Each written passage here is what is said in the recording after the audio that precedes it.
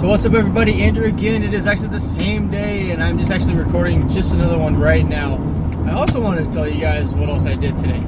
So, extremely busy, going from Nashville, Tennessee, all the way back to Los Angeles, trying to unpack my stuff, do the laundry, get back in the car, because I stopped off in San Pedro to go to the boat, pumping out a little bit of the water there, taking care of it, and driving down to San Diego to go to some of the networking traffic conversions events. Hopefully we'll see some of the people from Funnel Hacking Live that I saw just this past week.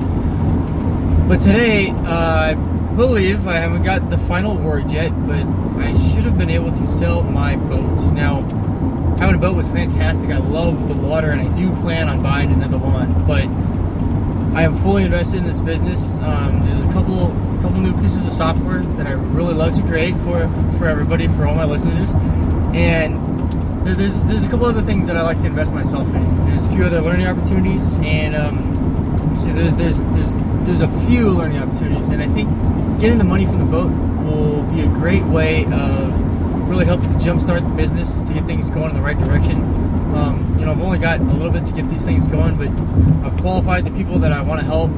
I've been able to learn an immense amount of things, and I've got an idea. Even though it may take me a little while to get all my teachings together, get all my programs together, to build my funnel and build a system of offers and upsells and downsells and exactly what I'm looking to do to help benefit my customers. I've got something else that I'm going to work on, something that I actually learned from Funnel Hacking Live that I'll show you once I do, and how to make money from just things that I was able to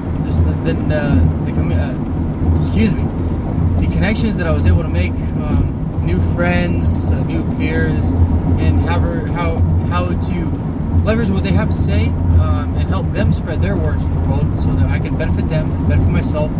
And it's just the next thing that I'm looking to do in about a month's period of time, maybe less, possibly even a little bit more. But that's what I'm going to do to try to get things moving in the right direction. So in today's teachings, it's all about going all in. But I wanted to tell you guys that even though you may think that you're stuck, even though you may think that there's no money, what are you going to do? Because I can't make it. I'm out there at Funnel Hacking Live eating McDonald's for dinner while other people are trying to get a $30 to $40 meal.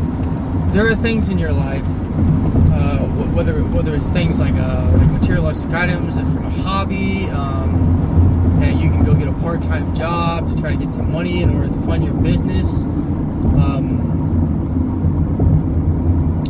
Maybe you're very good at some service. Maybe you're very good at interior design or computer skills. Maybe you code for somebody, like pick up a freelancing job on freelancer.com or Upwork or Fiverr.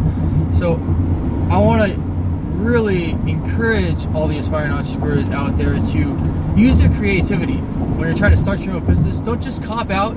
Don't just say that, okay, somebody offered me a 9-to-5 job with company benefits and 401k and health, medical, dental, etc.